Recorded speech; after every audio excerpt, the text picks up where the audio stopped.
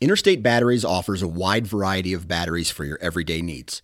Stop into one of their thousands of retail locations and talk with a battery specialist about batteries for your truck, trail cameras, and even those weird batteries for your rangefinder. Interstate Batteries even offers cell phone repair in certain locations. For more information, visit interstatebatteries.com. Interstate Batteries, outrageously dependable. Attention! If you're an eastern whitetail hunter with dreams of hunting elk, antelope, or mule deer out west, but are overwhelmed with the knowledge gap, look no further than Outdoor Class. Outdoor Class features professionally produced courses taught by the world's leading outdoor experts and can be consumed on your phone, computer, or TV. Visit outdoorclass.com and start the process of making your hunting dreams come true. Use discount code EMPIRE20 at checkout for 20% off.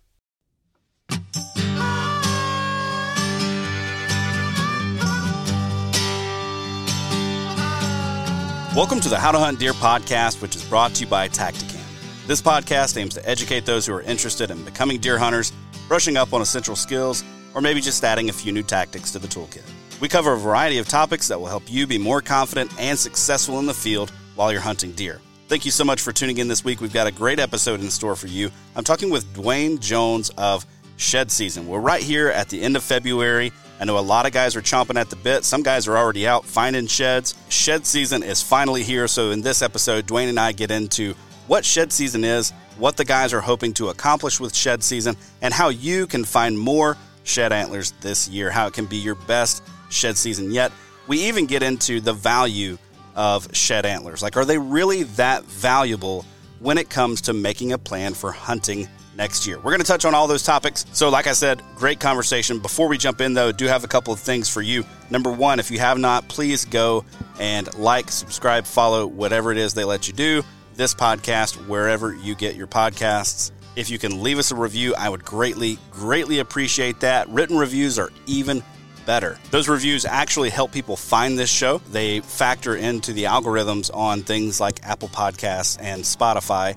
You know, when folks go in and search for podcasts, it will help this podcast pop up a little bit higher in the list, and also let folks know that, hey, people are finding this podcast helpful. Also, go give us a follow on Instagram. I'm getting ready to start doing some postseason scouting and hopefully going to be posting some of that up and keeping you guys informed of all my shenanigans there. That's the best way to get a hold of me if you have questions or guests that you would like me to interview. And it's also the first place where I post up whenever we have a new episode live. Now, I've not done a good job of that the last couple of weeks. I've gotten a little bit behind, but hey, that's okay. Social media is kind of just a necessary evil when it comes to podcasting, in my opinion.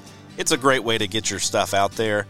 At the same time, it's a huge pain, and I oftentimes wonder if it's worth all the issues that come along with it. But anyway, that's beside the point. I hope you guys are getting out. I hope you're doing some postseason scouting. I hope you're doing some shed hunting either now or in the next couple of weeks. I hope you're planning for next year. I hope you're already planning to make 2023 your best deer hunting season ever. Now, before we jump into today's episode, I do just want to say a quick thanks to our partners. First of all, I want to talk about onX. onX is the newest partner of our show, and man, the onX Hunt app goes with me wherever I go. It doesn't matter if I'm postseason scouting, or if I'm hunting, or if I'm consulting on a property. onX is always with me. It's always open, and I'm always paying attention to it. The onX Hunt app is absolutely packed with helpful features. One really saved my tail this week. I was out doing some scouting on a property that's a very large property. I've talked about it before. It's about 30,000 acres, and I found a spot in a bottom that was a nice little thermal hub. There was some concentrated buck sign down in the bottom. There were acorns left over from the white oaks from last year, so I knew there was a bumper crop in there this past fall. There is a clear cut just up the hill from the bottom on one side. On the opposite side of the bottom, there was a finger ridge that kind of led down into the bottom. The DNR has just burned everything up on top of those hills, and I found a great buck bed overlooking this thermal hub. I think this spot is going to be dynamite. I got in there, I got excited, I took a bunch of pictures, I left, and I realized I didn't mark the spot. I didn't mark where the buck bed was. I didn't mark the tree that I would want to hunt it from. So I was in trouble. until I remembered that I had my onX tracker going. So I get home, pull up the track, and sure enough, you can tell exactly where the buck bed was because I walked up the ridge and I sat right there. You can tell exactly where a lot of the sign was because I kind of walked circles around the bottom trying to figure it out. So because of that tracker, it's okay that I forgot to mark the spot. So go check them out, onxmaps.com, or you can find them on your preferred app store if you're not already using them and get a 7-day free trial. Next up, Huntworth. They're making awesome, durable camo without the big price tag of some of the other options out there. Really enjoyed using their gear this past fall. It was my first fall hunting out of it, and I love the tarnin pattern. Guys, if you're looking for a pattern that blends in no matter where you are, that tarnin, for me, was really the ticket. In fact, I'm looking forward to sticking with it on into turkey season. I'm going to pick up turkey hunting here in the end of March with the youth turkey season down here in Georgia, then heading for Wisconsin for their season in April, then doing some more turkey hunting down here in Georgia in May, hopefully. Depending on how successful I am here, going to hop the state line over into Alabama, possibly hop the state line up into Tennessee or South Carolina. And that tarnin's going to go with me everywhere because I've got great confidence in it. You can find out more about all their gear at huntworthgear.com. Next up, Tactacam. They are the title sponsor of this show. And now is the time. If you are thinking about sharing your hunts with others, if you're thinking about videoing your hunts, now's the time to start really looking into that. And I would highly encourage you to check into the Tactacam 6.0 camera. It's got up to 8x zoom. There's a touchscreen display, which is incredible. It's got image stabilization that is up another notch from their previous models. Gives you 4K, 60 frame per second footage. Obviously, one-touch operation, just like you'd expect from a Tactacam camera. It's waterproof, just like you'd expect from a Tactacam camera. It also performs really, really well in low light. And one of my favorite features is that it is remote compatible. Now, I've got a remote for my cameras, and it is an absolute game changer. So if you're turkey hunting, you want to have a camera on your gun, on your blind, and maybe a couple out in the decoy spread, it works great for that. You click one button on the remote, all the cameras turn on at the same time. But maybe you're bow hunting or rifle hunting, maybe you've only got one camera. That remote is still really, really important to the way that I hunt because I don't want to reach out and click the camera on and push the button on the end of my stabilizer or on the end of my rifle or shotgun or whatever it is I'm using. I want that remote right there in my pocket. I push one button, I know my camera turned on, and I know I'm going to get the shot on film so I can take it home and share it with my family, share it with my buddies, all that good stuff. You should go check them out, www.tactacam.com. Now let's jump into today's conversation with Dwayne Jones of Shed Season. All right, joining me for this week's episode of the How to Hunt Deer podcast is Mr. Dwayne Jones from Shed Season. Dwayne, welcome back to the show. Thank you so much. Appreciate you having me on. Always excited to chat with you. Absolutely, man. So glad you could come back on. I think it was right at a year ago that it we was talked almost last. Exactly a year ago. Was it really? Okay. Yeah.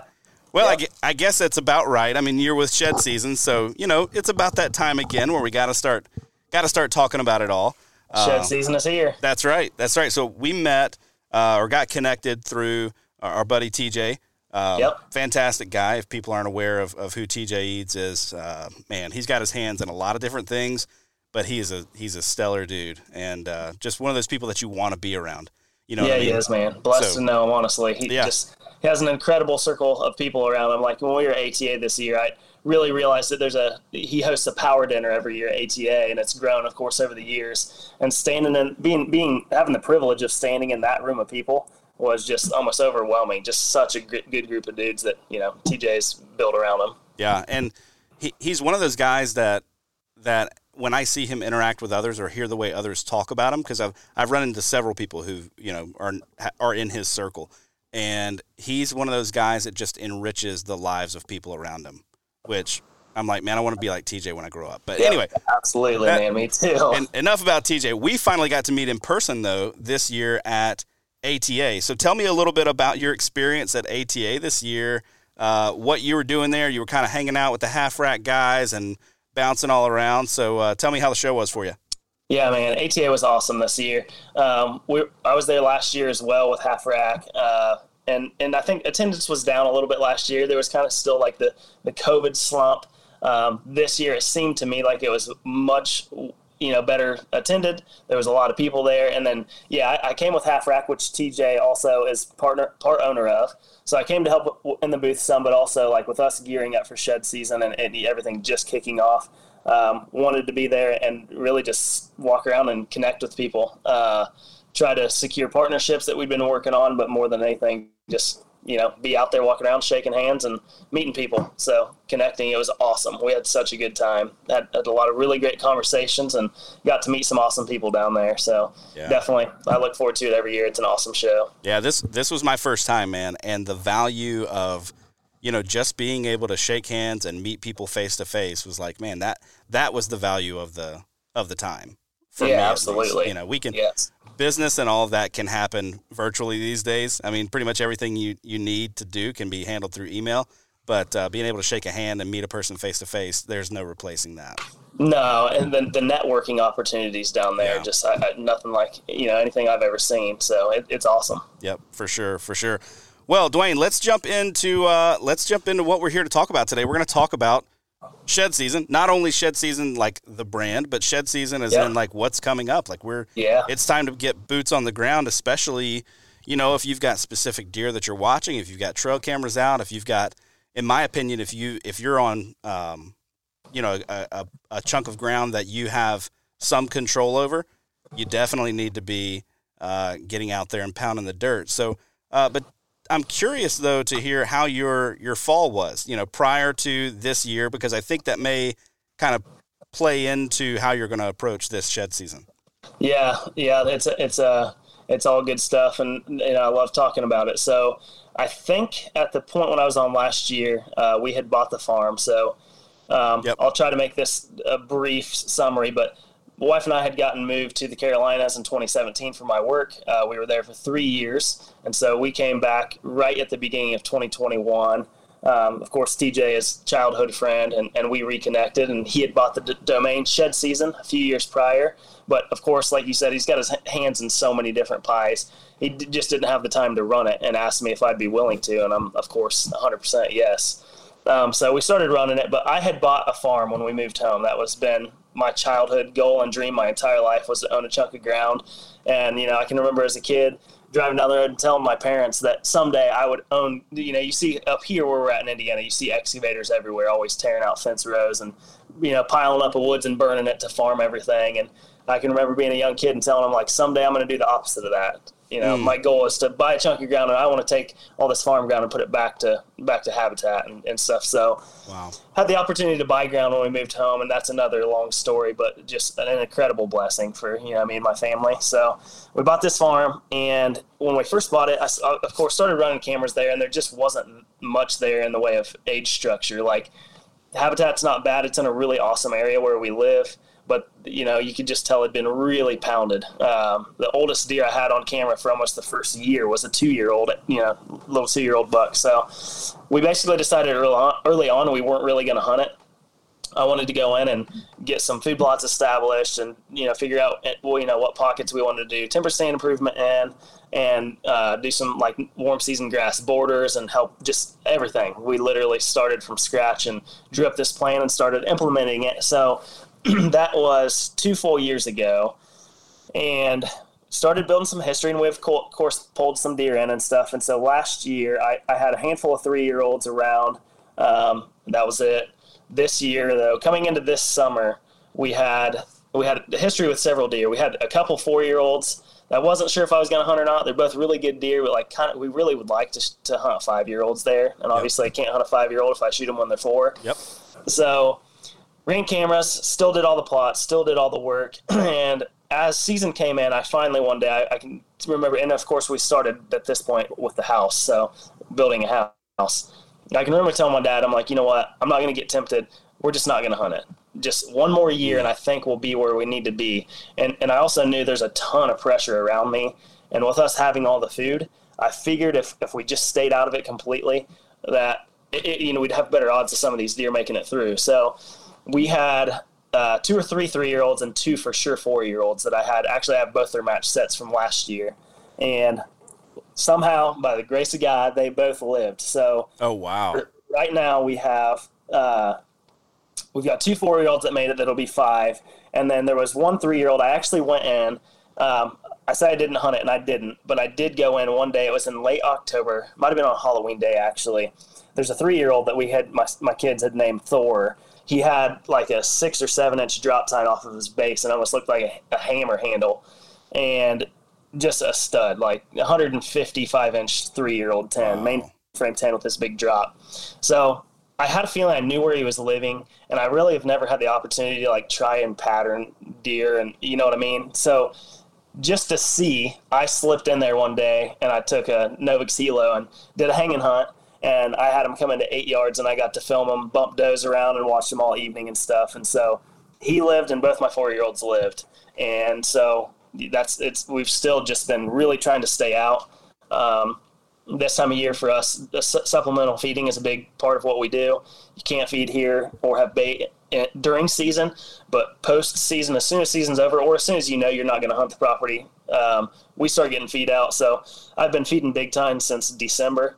Okay. And they've been fairly consistent, but we just try to stay out as much as we can. But this year here, you know, like it's kind of been funny shed season wise. We get so much, you know, so many messages from all over the country, and it's been so vastly different everywhere. So here in Indiana, this winter has been way above average warm for the most part. Like the past month, there's been more days in the 50s than in the 30s by far. I mean, It feels like April. So, you know what, the bucks that were there and hitting feed really hard in January when it was colder have now, you know, I'll get them once or twice a week. They're just spread out all over the place. I'll see them a half a mile from my farm one day, and the next day they'll be on the feed. So it's going to make shed season tough because there's just so many options for food out there and stuff right now.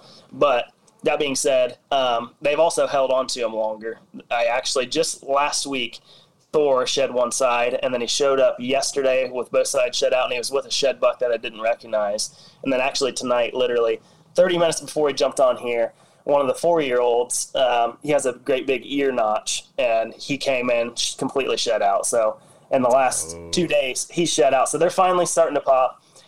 It's getting to be time now where we're ready to slip in there. It's killing me running shed season and getting all these photos and messages every day, people finding them and not going. But we played it smart, I think. We waited until the time's right, and they're shedding out now. So we'll be going in here late this week to try and scoop them up. And it'll be cool. Like, I haven't got to spend much time on the farm because we've tried to keep the pressure off. So I'm anxious to see what the sign looks like and kind of try to read some of that fall sign for this coming year. Yeah, I'm curious about your farm when it comes to, you mentioned that there's a lot of pressure kind of around you.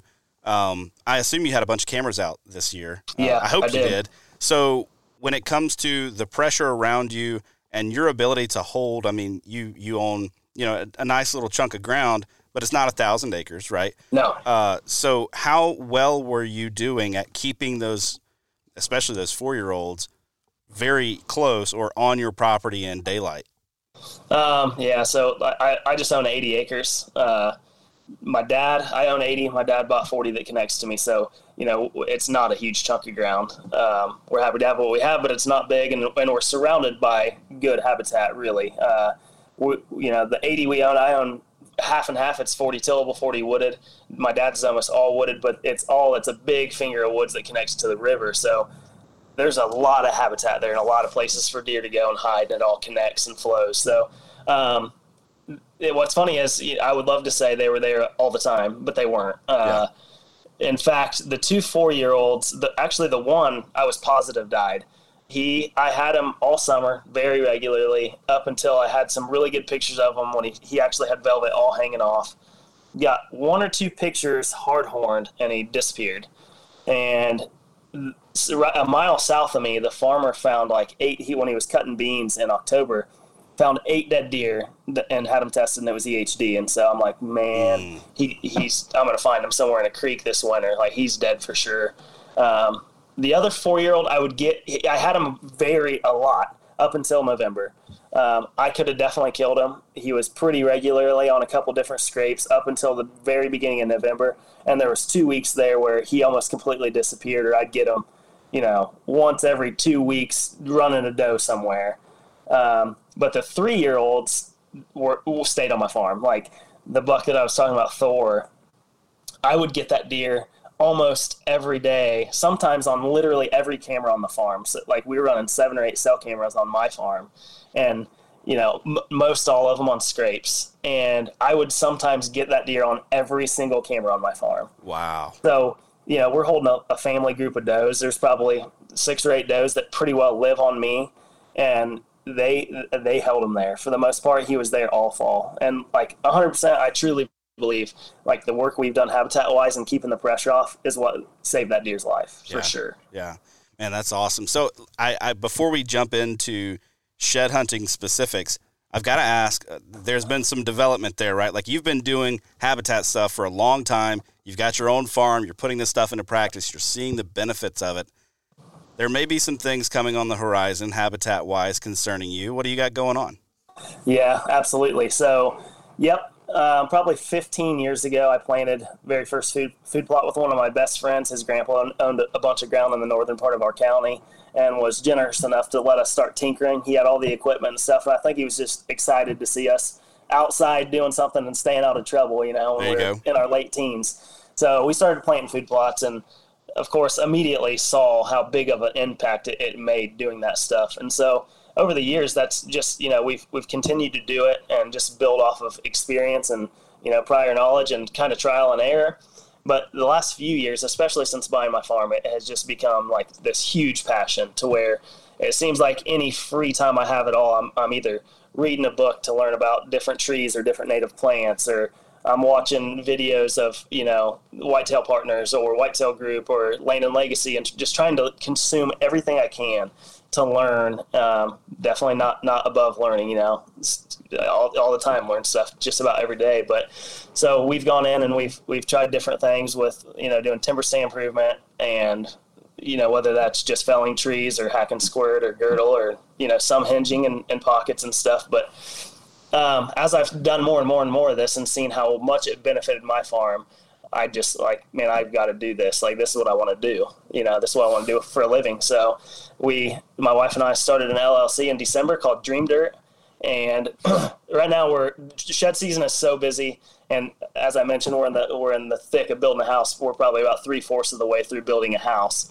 So I haven't fully kicked off and tried to go out there and do anything yet. But it's on the horizon. Definitely starting to have some conversations around it and structure, how we're going to run the business and what all we want to offer and do. And it actually sounds like we may have our first project coming up here in March. We're going to go to Southern Ohio to a good friend's property over there and do some prescribed fire and follow up with a little bit of TSI. He has a lot of invasives he wants to get rid of. So, yeah, man, Dream Dirt. It's going to be really exciting. It's definitely my passion project, and we're just going to do it part-time for now and wherever somebody sees a need, but I just love it. Yeah, man, that's awesome. We'll be keeping an eye out, right, to see what comes from that. That whole piece of doing prescribed burns, I'm in the process right now of trying to get the certification on doing prescribed burning. And, man, I have noticed working with different landowners, when you start mentioning, hey, I'd like you to set this patch of woods on fire, things get real awkward real quick, Yes. It's just so not a normal part. If you're not in this world day to day of managing your habitat for wildlife, setting things on fire sounds so counterintuitive. Yeah. And what looks pretty to you, to the human eye, the park where it's big mature timber and flat underneath and you can see 200 yards, you start telling people, I need you to make a mess over here. They start well, wait a second. I don't think that I want it to look pretty. It's like, well, do you want deer or do you want it to look pretty? You really have to have to make a decision. Yeah. Yeah. And as far as the prescribed fire stuff goes, that's another thing I've tried to learn a lot about too. Dr. Marcus Lashley put out a course through University of Florida. And I just finished that actually and got a certification through that here a couple weeks ago. And still trying to do a lot of research. But actually, speaking of that, I don't know where all it's offered, but my wooded ground was in a program when I bought it. It's called Classified Forest and Wildlands. That's here in Indiana. And basically what it does, it more or less is like a promise that you're going to keep these wildlands or forests. And, everybody you basically have to have a written management plan that you develop with a forester. And when I bought it, we kind of went over, the guy before me was very much timber production minded. It was all about how do we make more money and how do we develop, better mature trees. And my obviously focus is nearly the opposite of that. I'm all wildlands and not so much the forest side, but trying to keep a little bit of a happy medium. But in that, you can do prescribed fire, but it's so uncommon to burn woodlands here in the Midwest. Like, nobody does it. So I immediately reached out to our state forester here and told her what I wanted to do. And we met. She actually came out and walked through my property, and I'd shown her where I set up fire breaks and everything and had talked to her about it. And so actually this coming Monday, the 27th, I have a state biologist, one of the head guys for Pheasants Forever, and then this forester. They're all coming to do a walkthrough, and we're actually going to make it like an educational piece where I think we're going to film it and maybe cool. Produce it. And I've got a group of like 10 or 12 buddies that are all going to come out, and we're going to do this burn together. And so I'm going to section off my woods into thirds, and we're going to burn a third of it every year. And dude, I'm so excited about it. Like, how cool.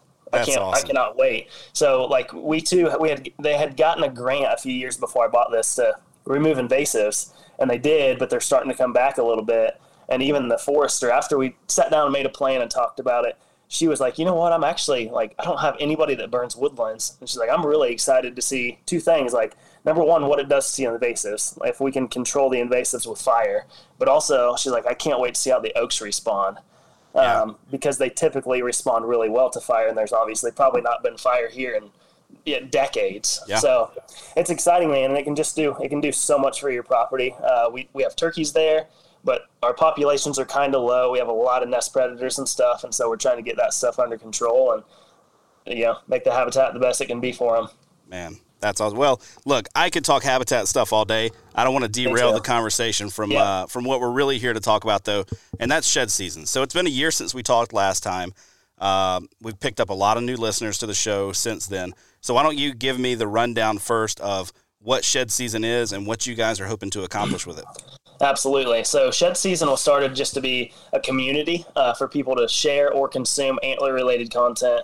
Obviously, shed season has grown in popularity as like deer management and stuff has grown. It's cool to build history with the deer, and so more and more people are getting into it. And also, like, there's a lot of non-hunters that like to get out and put miles on and think it's cool to pick up antlers, which is really great. So you kind of can play to both audiences. But so TJ had bought the domain. We started shedseason.com, started an apparel line kind of, I guess, for fun. We enjoyed it, just, throwing designs out there and stuff. And that has kind of taken off. And we've kind of just let it grow organically. TJ has enough going on, as do I, to where it hadn't been our sole focus. But like seeing it grow, and then it comes to this time of year and seeing everybody's excitement around it, like, dude, we're fired up about it. So we have a ton of really great partners. We're brands that provide materials for our giveaways, products for giveaways and stuff like that. And then we try to give back. This is also like we literally handpicked these guys. So I had paid full price and bought all my First Light stuff that I wear, and it's like, you know what? We're wearing this stuff anyway. I think it's fitting. Let's reach out to First Light and see if they want to partner with us. And they have. And so, like, when we're out shed hunting and stuff, we try to shoot content for them to use. And in return, like I said, they provide products for our giveaways, and it's been awesome. Like, truly. Right now, I posted a reel this morning thanking everybody, because we're getting literally like 50 plus DMs a day of people sharing their finds or sharing tips, or had a bad day, but I'm picking up all the balloons out here, stuff like that. But it's truly been great. The community around it is unbelievable. Hey guys, just want to take a quick minute to let you know that the How to Hunt Deer podcast is brought to you by Tactacam, makers of the best point-of-view cameras on the market for hunters and anglers. They're on the cutting edge, making user-friendly cameras to help the everyday outdoorsman share your hunt with friends and loved ones. Their new 6.0 camera has a ton of upgraded features this year, but the one I'm most excited about is the new LCD touchscreen. In my mind, that's a total game changer. And one area Tactacam really shines is with their mounts and adapters that are made with the sportsman in mind. If you've tried to film your hunting and fishing excursions in the past, you know how frustrating it can be to get an action camera aimed just right or get it attached to your weapon or in a good spot for a second angle. Well, Tactacam makes all of that a breeze with their line of accessories. This fall, I'll be using their stabilizer mount on my bow with the 6.0 camera and their bendy clamp paired with the 5.0 wide camera for a second angle and to make sure I don't miss any of the action. To learn more and check out their full line of products, head over to their website, tactacam.com. Share your hunt with Tactacam. It was one of those things when I first heard about shed season and kind of the idea and what was going to happen, I kind of sat back and I was like, man, this thing's going to explode. Like, because I know, TJ had owned the domain name for a while. You would come on, and I think you mentioned last year, like, hey, we're just kind of slow playing it. Like, we're letting it grow organically. Yeah. And I was like, dude, it's going to – I was thinking, like, man, this organic growth is probably going to be a little bit overwhelming just because the concept is so cool. And, for whitetail nuts, man, what's better right now this time of year than walking out and scooping up some antlers, especially if you've got a target buck in mind that you've been watching, that you have been, like yourself, hoping that these make it through. Right. Absolutely. And you were disciplined. You stayed out. You didn't hunt. You didn't shoot any 3-year-olds or 4-year-olds on your property. And now to go in and have your hands on those antlers without having to have, shot them. Exactly. At 3 or 4 years old when your goals are a little bit older age class. And I know that's not reality for most people. I personally hunt primarily public land. We've got a spot of private down in Alabama that's a little bit smaller piece. It's about 35 acres. And, for us, a 4 or 5-year-old deer probably is shooting a little high. We shoot for 3. If we get a good 3-year-old on camera, like that's going to be our target for the year. So that's not reality for everybody, but everybody can rally around, hey, what's the buck you've been after? And can you go get his shed? So where does shed season start for you? Because I know you do some stuff to try to concentrate the sheds on your property. Tell me a little bit about that. And then I've got a controversial topic I want to run by you, mostly because I'm part of a lease now. So I hunt primarily public land for deer. This coming year, I'll be on a lease. I heard one of the guys talking about something the other day that I was like, that's a real bad idea. But I want to run it past you after you tell me kind of where you start and how you hopefully concentrate the sheds on your ground rather than scattered across on your neighbors. Yeah. And I had actually just Mark Kenyon today posted a video talking about like 80-20 rule, which applies to a lot of things. And he was saying he feels like it does shed hunting as well. And I agree 100%, meaning like more than likely you're going to find 80% of your sheds in a concentrated area or. So, more than likely, like if I take my whole 80 acres, there's going to be a couple areas where the deer have really frequented that are going to be really high odds areas of finding antlers versus, randomly for whatever reason in the middle of the woods where there's not really any structure for bedding or anything like that. So that's, like I mentioned, supplemental feeding. That's one thing that has really helped us, especially on cold winters, which I know up north is getting absolutely hammered. Yep. It's frustrating because it can be hard to get out because the snow's so deep. But the good thing is if you have food, guess where the sheds are going to be? Yep. I mean, they are. So that's one thing we do is the plots we plant. I planted a couple acres of brassicas this year at my farm, and then we paid the farmer to leave some corn standing. And I went in and mowed half of it and left half of it standing after we were done hunting. And this stuff is all literally right together. So, like, I was just there the other day to put more big tine out, and was totally and completely blown away at the sign there. I mean, it is, and it looks like it turned cattle loose. But that's our main focus is making sure there's enough food to hold them there and know that they're going to frequent that. So, for me, I'm going to check those food sources first, and then I'm going to backtrack and see, okay, here's the hub. Now, where do these trails all go? Where's the spot where they cross the fence into the neighbors or cross the fence into our woodlot? And that's kind of what I do. I start right there at the center where all the food is, and we kind of branch out from there. So it's served us pretty well. I think last year on my 80 acres in Indiana, which is, it's not like Iowa, I guess I want to say. We found 9 sheds on my property, which I was tickled to death with for 80 acres. Both of my 4-year-olds this year that were 3-year-olds last year, we found their match sets. So it's worked well for us, and that's what we do. Yeah, one other thing I think you guys do really well, and, for the guys that are out shed hunting on public land, in my mind, you got to get out there pretty quick. You got to get out there early. People are going to beat you to them. Like, there's a lot of competition for this right now. But if you control the property, one of the most important things you can do right now is not go out there. Yes. Just give it time and watch your cameras. So I assume you've got a lot of cameras set up on these, on the food, basically, watching for these shed antlers. When will you pull the trigger are you going to wait until, just the specific couple of bucks that you're looking for have dropped, or until you're like, man, okay, they've almost all dropped, now we're going in? Yeah, so this year I wanted to wait until those 3 bucks were shed out, the 2 4-year-olds and that big 3-year-old.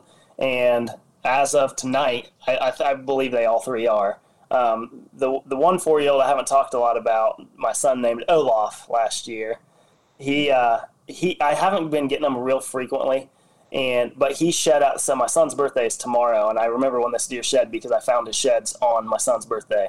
So he last year shed the 22nd. He came into big time, had both sides. I got him later in the night leaving he shed out. And so I knew they were on me, and I went in that next morning and found both of them within 50 yards of the feed and on my son's birthday. So I'm going to guess typically, for us, it seems as if the bucks typically shed close to the same time each year, unless they get shot or injured or something weird happens. If they're healthy, he shed last year on February 22nd. I'm going to guess he's going to shed within 5 days, one way or the other of that. So I'm going to say right now they're all 3 shed out, and I've noticed some of the little bucks coming in with one side and stuff. So I kind of have both right now. The target bucks are shed out, and the majority of them are shed out. So it's time for us to go in. I'm ready.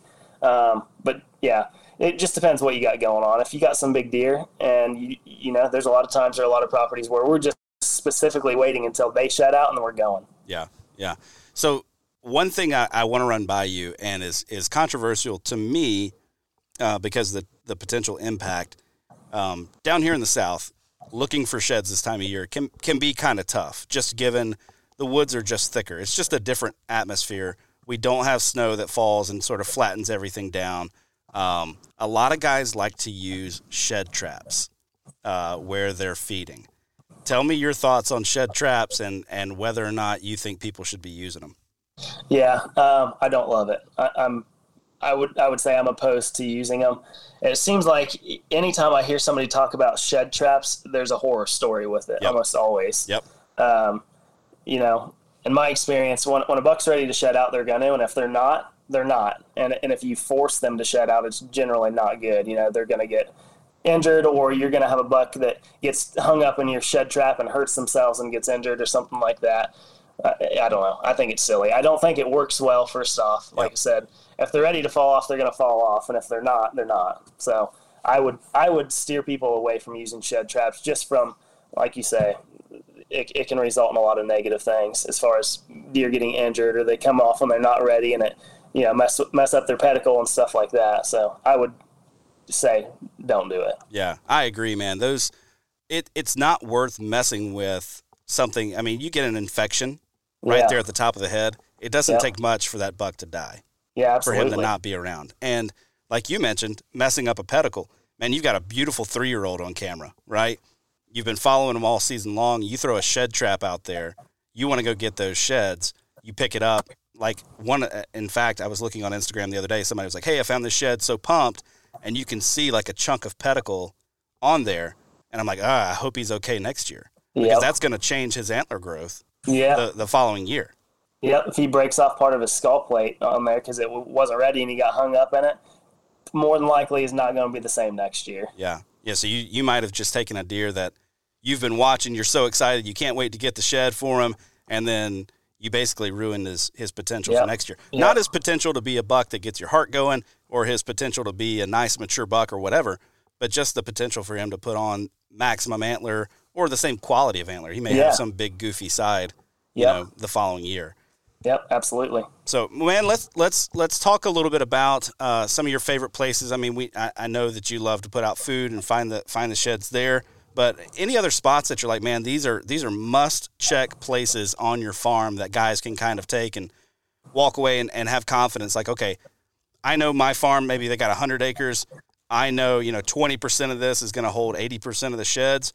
Yep. What's that 20%? Where do they need to be looking? Yeah, so obviously I've mentioned food, and that definitely is my number one, like by far. Almost any of the days that are really memorable for me where we have gone in and just absolutely crushed it and found a ton of sheds was always, every time, at a hot food source. I don't know that it's that way everywhere around the country, but for instance, an example, last year here, there was a farm that I've shed hunted for a long time, and every 5 or 6 years they'll plant a cover crop on it. And it's probably a 150-acre field, and it's surrounded by, it's called safety zone. So we have 2 reservoirs in my county, and I think they're like 12,000 acres of water and probably just as many acres of like tillable and timber ground. So everything around this is safety zone where it can't be hunted year round, period. There's campgrounds here and there and everything. So as you can imagine, there's usually a high concentration of deer there. But this farmer had planted 150 acres of tillage radish. And there were patches in there where I don't know why or how, but they missed the soybeans. So there were soybeans and tillage radish drilled into it. And when we headed out to that farm, I didn't even know what it was. It's a ways from my house. And when we pulled in the driveway to knock and ask the guy permission, another TJ was with me, TJ Unger, and I was like, dude, we're gonna find a bunch of sheds. And he said, you think? And I was like, I promise we will. So before we got out of this guy's yard, we found 2 antlers off 2 different bucks laying in the guy's yard, right under right under one of his bushes. And we ended up finding 14 sheds that day, and the smallest one was probably 110-inch 8. And like this shed right here, I don't know how well you can see it, but 70, I think he's just 76-inch, just 5-point side. Wow. It's my biggest shed I've ever found was in that field. And 14 or 15 sheds in one day here is incredible, especially for that size. But the absolute reason why we found them is because all that food was there. So first and foremost, food. Find the food, and you're going to find them. Even if it's not your farm, if your farm was beans that got cut and the ground's worked, drive around. Find a winter wheat field, find some standing grain, find a cover crop, and that's where the highest concentration of deer are going to be. But aside from that, you probably have heard, everybody talks about finding and checking south-facing slopes. The wintertime, that's where the sun's going to be. That's where they're going to get energy from absorbing sunlight, and they like to lay on those south-facing slopes. And it doesn't take much either. Like I found, it can be a really, really small little gradual slope, just even a little dip, and it's enough to get them out of that north wind and enough for them to have that sun beat down on them. So I definitely always try to hit south-facing slopes, even in weird, goofy spots. A lot of times you'll find sheds. Obviously, you hear a lot of people talk about fence crossings or creek crossings. I would definitely check those spots. And for me, for some reason, I've always tended to go to the edges, like whatever that may be. What might be where the timber meets a field, or there's a fence row, or there's a grain that meets a grass, something like that if you have like warm season grass borders or whatever. But obviously deer creatures of edge, and it seems like I find a lot, if not the majority of my sheds on some type of edge cover. So like, a lot of times I'll go and like even my farm, the back, that 30-acre field, more than likely when I go there, I'll just naturally walk the perimeter to the field first before I do anything else to see, if I find them on the edges. So I would say food, south-facing slopes, crossings, and edge.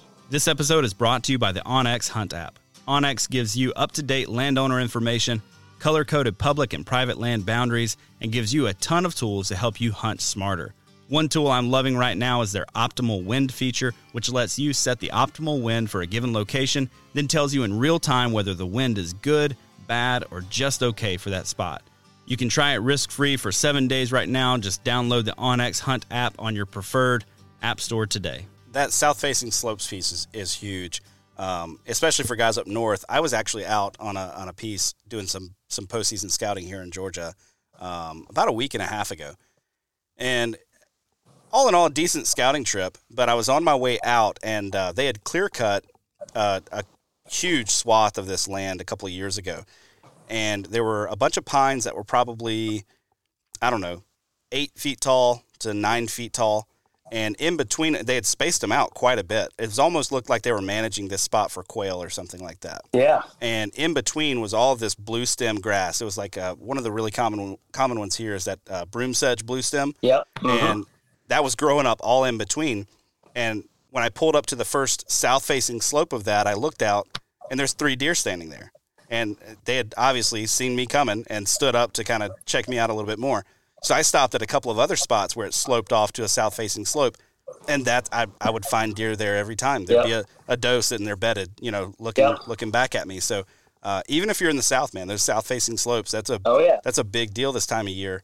Kind of no matter where you are, even if you're not in a colder climate. I was always kind of the opinion of like, yeah, south-facing slopes are great if you're in Iowa, Indiana, Illinois, Wisconsin, somewhere up north. But even for the southern guys, it can be really helpful. Yeah, absolutely.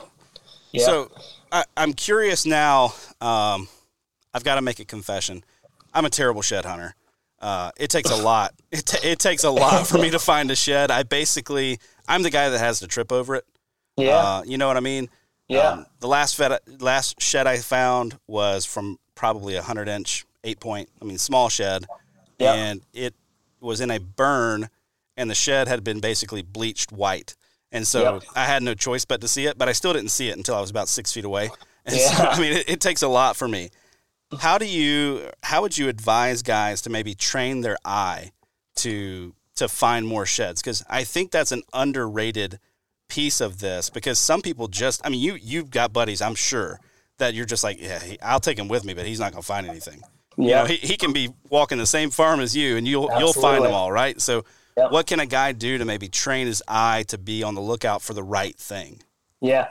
So the one thing that I think has like trained my eye for it more than anything is early on, me and one of my best friends that shed hunted together a lot, we'd almost always carry an antler with us. And if we were walking a cornfield, we would back and forth throw it, like turn around backwards, throw it, find it, over and over and over as we're shed hunting. And like it's incredible sometimes how hard they are to find. Like there's times where we would throw it and legit have a hard time finding it. But because of that, you really train your eye to look for small details. I think one of the biggest mistakes people make is they're looking for this every time. Yep. Yeah, and it's not always going to be this, or even if it is, sometimes it's not going to look like that. It's going to be this much of a tine, or half of a pedicle, or whatever the case may be. So yeah, I would carry an antler with you and toss the thing. Whether you're in corn or whether you're in the timber or whatever, just throw it over and over occasionally. And that will definitely help train your eye to find it and look for small details rather than looking for a 90-inch antler. Yeah, you ever carry that antler out there and then have to leave without it because you couldn't find it again? No, I have not done that. It hadn't been that bad, but there has been times where it took us 5 or 10 minutes to find the dang thing. Yeah, man. Well, so Auburn University has an enclosure. It's like 400 or 500 acres or something like that. And I was listening to a podcast the other day, and they had over a number of years, they've got grad students and all kinds of people who are out there shed hunting this place. It's high fence. They know exactly what deer are on this property at all times. Over the years, cumulatively, they've only found 39% of the shed antlers. Yes, so, I saw that. That's crazy. It blows my mind. Like you would think in a controlled environment, you can go scoop up 75%, maybe more. Yeah. But not the case. I would think so, at least. Yeah, I saw they had posted a short clip of that on Instagram, the National Deer Association. And one of the guys from there were talking about that, and I was just like, holy cow, dude, that is insane. It just goes to show you how many you probably walk by. Yeah, absolutely. You mentioned National Deer Association. That's where I'd seen it. I'm doing their Deer Steward course right now, the Deer Steward 1. Have you done that yet? I haven't, but I did see like the commercial for it and stuff. I actually just talked to my wife about it last week. What do you think so far? Man, it's fantastic. Is it really good? Yeah, there's a lot of the stuff. If you're a whitetail nut, like a lot of it, you're going to be like, yeah, I've heard this before. Sure. But there are a lot of little nuggets that like are in there that it's worth it. Isn't it like an $80 course or something? It was. Well, they did a 35% off. They just revamped it. And it was like 35% off for the first 350 people that signed up. And I think it was $170 or something like that with the 35% off. So it's not super cheap, but it's something that's within reach for everybody. It's definitely worth it. And dude, when I got to the quizzes, that's when I was like, oh, okay, this is a little harder than I anticipated. I struggled through the first one, and I was like, okay, I might need to change the way I'm approaching this. Treat it a little more like a college course rather than it's just something I sit down and watch and then go take the quiz on it or whatever. Yeah. But, all right, so we've talked about training the eye. Let's talk about days to go, right? Like the day that I went and I found that, side that in the most recent shed that I found, it was the perfect kind of day to find that specific antler, but it may not have been a good day for shed hunting in the timber. So there's specific days that you're like, hey, if I go out on these days, I'm going to find way more than if I go on this kind of day. Yeah, that's a really good point. So I actually today I could not go because of work, but I found yesterday evening, 2 miles from my farm, I found a winter wheat field that's humongous, and it's actually a farm that my wife and I turkey hunt. She shot her turkey there 2 years ago, and there were an unbelievable number of deer in this field. And so I called the guy this morning and asked permission to shed hunt, and he told me I could. And I wished I could have went today. I couldn't because of work, but today it rained here all day long. And so it's super dark, gray skies, raining, everything's matted down. And as miserable as that is, like that to me is the perfect day to shed hunt because everything's so dark and gloomy that a shed, especially something like laying in a wheat field, is going to pop like no other. So obviously I would say, like, if your schedule's not flexible, just go. Like, I mean, just when you get a chance, just go. But if you can be picky, choosy when you go, definitely choose those slate gray skies, overcast, cloudy, maybe even like drizzly, rainy. It just helps so much. You know, they're just so much more contrast there where they stand out. If you go on a sunny day, try to think about it yet from an approach standpoint of keep the sun to your back. If you know, I didn't think about this for the first 10 years I shed hunted, but other than the fact that, man, when it's sunny, they're so hard to see. There's all those shadows and all those highlights everywhere. They don't stand out, especially in the timber. But if you approach the farm of a way where you think about it before you go in, okay, the sun is, you know, south. Let's walk this from south to north and continue to make loops that way. It will help a ton. If the sun's at your back, they are way easier to see when it's sunny than if you're walking into the sun and not thinking about it. So if you have to go when it's sunny, keep the sun to your back. If you can choose when you go on cloudy days. Awesome. I want to shift the conversation now to something that is, you know, I hear some guys who are like, man, shed hunting is indispensable for my fall hunting strategy. I talk to other guys that are like, I do not give a rip about shed antlers. I don't care about them. It doesn't play in at all. Where are you at on that, you know, spectrum there of they're super important for your hunting strategy to not important for my hunting strategy at all? And assuming that they do play in somewhat, like, how do you begin to shift from finding sheds and where you found them to constructing a hunting strategy for the following fall? Yeah, that's a good question. It depends on the deer for me. So, like, for instance, I mentioned the buck my son called Olaf and how I don't get him much. Like, he's definitely not a magnet to the feed like some of them are. Some of them are there 3 times a day, every day, period. He is there. It's like when he's in the area, he'll swing by and hit it, and that's it. And so if I find his shed somewhere, it's going to mean a lot more to me than if I find a buck that's there 3 times a day, because I don't have feed there during hunting season. Their patterns are totally different. Whereas I don't think his patterns are that different. I think, you know, he kind of just does his thing, and when he happens to circle through the area, he hits the feed. So if I find his shed now in a bed somewhere, I'm probably going to take note of where I find that versus in the feed. So it does depend on the deer, but honestly, I would sway on the side of it doesn't mean much to me. Yeah. This time of year, their patterns are so vastly different than they are in hunting season that 9 times out of 10, you know, where you find a buck shed right now is going to have no bearing on where they're going to be next October, November. What it does for me, though, is you had kind of touched on this earlier. I joke with TJ that in some ways I'd rather find a shed than shoot a buck, as silly as that sounds. But for me, like these 4-year-olds, you know, if I had gone in this year and shot them, would I have been excited? Sure. Like, would have been tickled. They were great deer, but the story's over. You know what I mean? That's it. It's bittersweet. They're no longer there. I don't, you know, wake up in the morning and check my pictures and hope that I got a picture of one of them because they're dead. Versus you go in and find their sheds as a 4-year-old and get to compare those to last year's sheds and see how they grew and the characteristics that they kept. And knowing that I'm going to get to hunt that deer again next year, like, whoa, dude, how crazy is that? Yeah. How cool is it? It's so cool to me. It's fascinating. Yeah. So that is like the cool part of finding sheds to me, especially on a farm that I hunt, is just that, like having having 2-3 years of sheds and history with a deer that you can see how they developed and how they, I don't know, there's something really cool about it to me. Yeah. And I think one more value to it, you know, especially with the way you're doing things and you're shooting for that 5-year-old range, right? You can really start to see what you can hope for and expect from your property, right? Like you can, I mean, we've all been there. People send me pictures all the time, and I do the same thing. Send a picture to somebody and say, hey, how old do you think this deer is? And it can be really difficult to tell unless they're on a bait pod, you know, giving you different angles, exactly how old that deer is. When you start to get an idea or you know, how big it is, what does this deer score, right? Yep. Even if you can get the age, that score can be really, really tough to figure out. Yep. But if you can see, okay, this was a 3-year-old, you get done and you find the sheds and you say, okay, this was a 135-inch 3-year-old. Like, okay, I know what I can expect.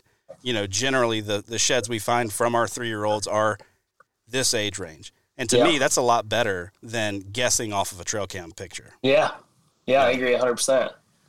When it comes to finding those sheds, something you mentioned really, really kind of piqued my interest when it comes to this hunting strategy piece, because this is a question that I've wondered about quite a bit, mostly because in the spring, my schedule gets tight and I love to turkey hunt. And so I'm oftentimes trying to cram as much as I can into that February, March time frame so that come April, I can really focus on turkey hunting, right? So I don't make a lot of time to get out and shed hunt.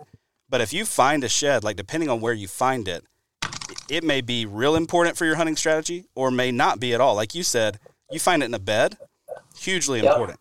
Yes. You find it in a terrain feature that they're going to use the following year, or you know, just a commonly used terrain feature on your property. That's really important. You find it on a pile of big tine. That's awesome, but that big tine, that big tine's not going to be there next fall, next hunting season. So, really good stuff, man. So, anything else that you're like, hey, this is what I would encourage guys to do, not do.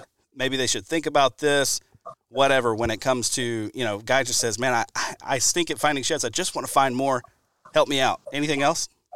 Yeah, we've touched on most of them, but I would say you kind of touched on it at the beginning. Wait until they're shed out.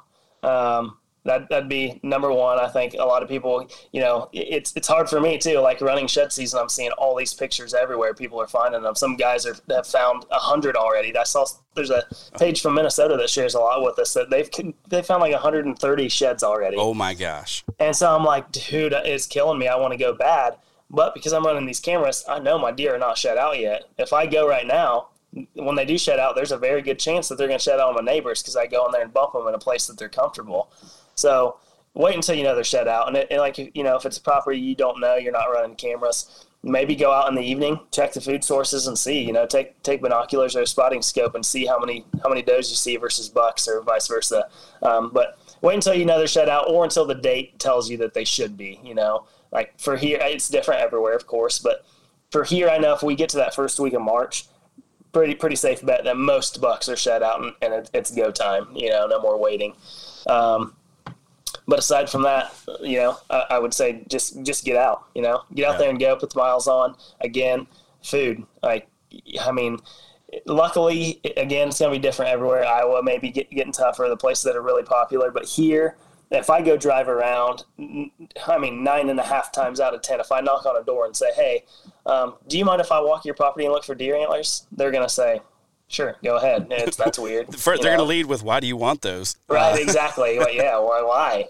And so you don't run over them in your tractor. So, but yeah, most people are going to let you go. So, like, go on a drive, you know, before you go out, go take a drive and see if you can find, like I said, standing grain or cover crop or, you know, what would it be in the South, Josh? What would be like the hot food source down there? Oh my goodness. It could be anything. I mean, we there's a lot of baiting that goes on down here. Yeah. So, I mean, you know, corn piles are going to be pretty big.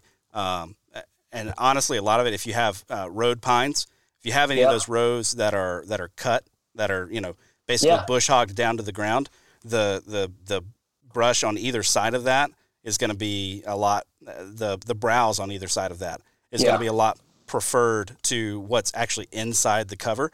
And so, you know, walk those edges. And I guess the one other thing I would say for here, for the Midwest, is if you find really good thermal cover, like go walk it. Yeah. That would be, I guess I missed that earlier, but next to food would be like, we don't have many pines here, very few. And when we have them, they're few and far between, or it's where if somebody plants a hardwoods here, they will first plant staggered. It'll be pine, hardwood, and the pines will shoot up fast, and they'll protect the hardwoods until they're mature, and then it'll actually kill all the pines.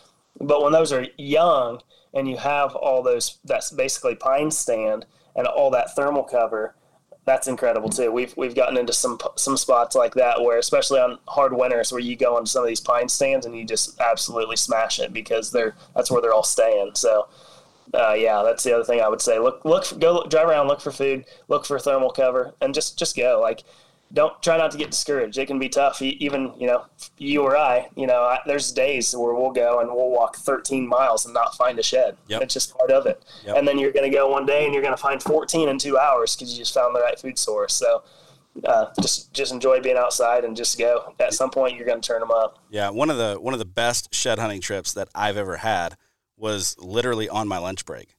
Like, I had some phone calls to make. So I was like, I'm going to drive. I'm going to make those calls while I'm on the drive. And, maybe I'll make a call or two while I'm out there. I'm going to take a longer lunch break, going to take 2 hours. And in that 2 hours, it was like phenomenal. I found more sheds in that 2 hours than any other time. And it was just, I hit it just right. Right. I was just on this food source. It was a picked cornfield.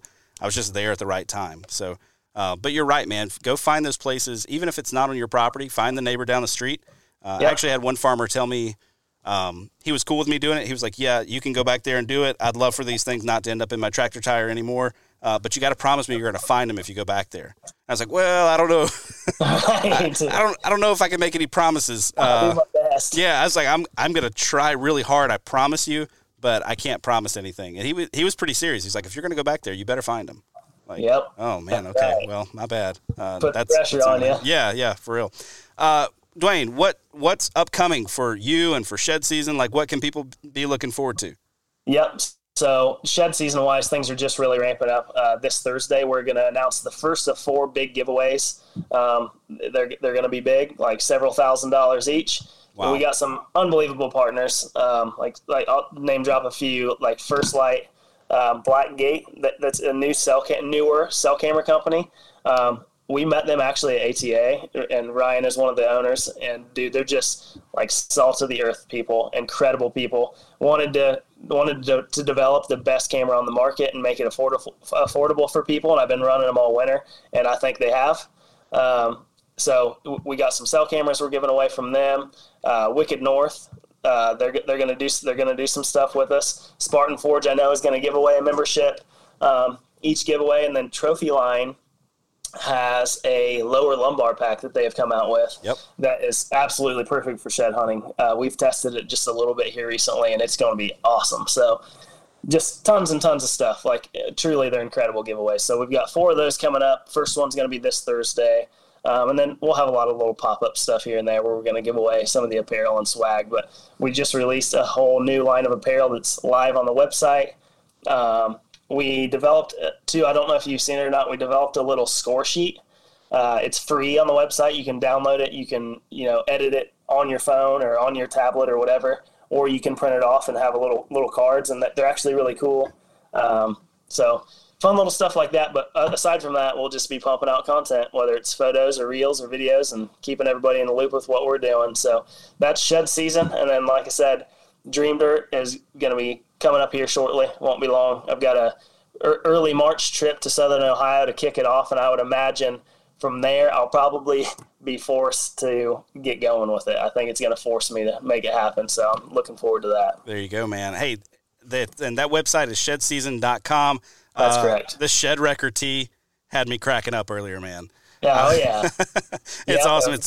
It's a squirrel in a Shed Season shirt gnawing on an antler. So yeah, that's not what you want. I'll mention quick. TJ reached out to a few of the younger designers, I guess, or guys that we didn't necessarily know, and offered them up an opportunity to sketch some designs, and we would basically handpick the ones we wanted. And we did three different guys submitted designs for us, and dude, they all three knocked it out of the park. So we have some really, really cool stuff that they've all drawn up for us that are on T-shirts or hoodies or, sweatshirts or whatever. So definitely go check that out, and they would appreciate it, and so would we. Awesome. So shedseason.com, and what is the Instagram handle or Facebook or wherever? It's shed.season. Shed.season. Okay. I knew there was something in there, and so I didn't want to say it wrong. So, man, thank you so much for coming on, Dwayne. Appreciate your time. I almost called you TJ there. TJ. Boy, that'd be something. Yeah.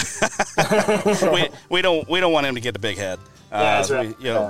So anyway, Dwayne, thanks for your time, man. Appreciate you coming on. We'll have to have you come on again. And looking forward to seeing what else you come up with, dude. Wish you the best, especially with Dream Dirt. That's absolutely, that could be awesome. Dude. We'll be in touch on that, I'm sure. Awesome. All right, buddy. Have a good evening. Thanks, Josh. You too, man. That's all for this week's episode. As always, thank you so much for tuning in. If you dig this show, be sure to subscribe to this podcast wherever it is that you get your podcasts. If you could leave us a 5-star review, I would very much appreciate that. While you're at it, you can follow along with my outdoor adventures on Instagram at How to Hunt Deer. That's also the best way to get a hold of me, suggest topics that you want to hear, guests you want to hear from, or questions that you'd like me to explore on the show. Big thanks to our partners Tactacam, Huntworth, and OnX. Please go support the brands that support this show and help me bring you great content each and every week. If you're looking for more outdoor content, check out thesportsmansempire.com, where you're going to find my other podcast, The Wisconsin Sportsman, as well as a ton of other awesome outdoor podcasts.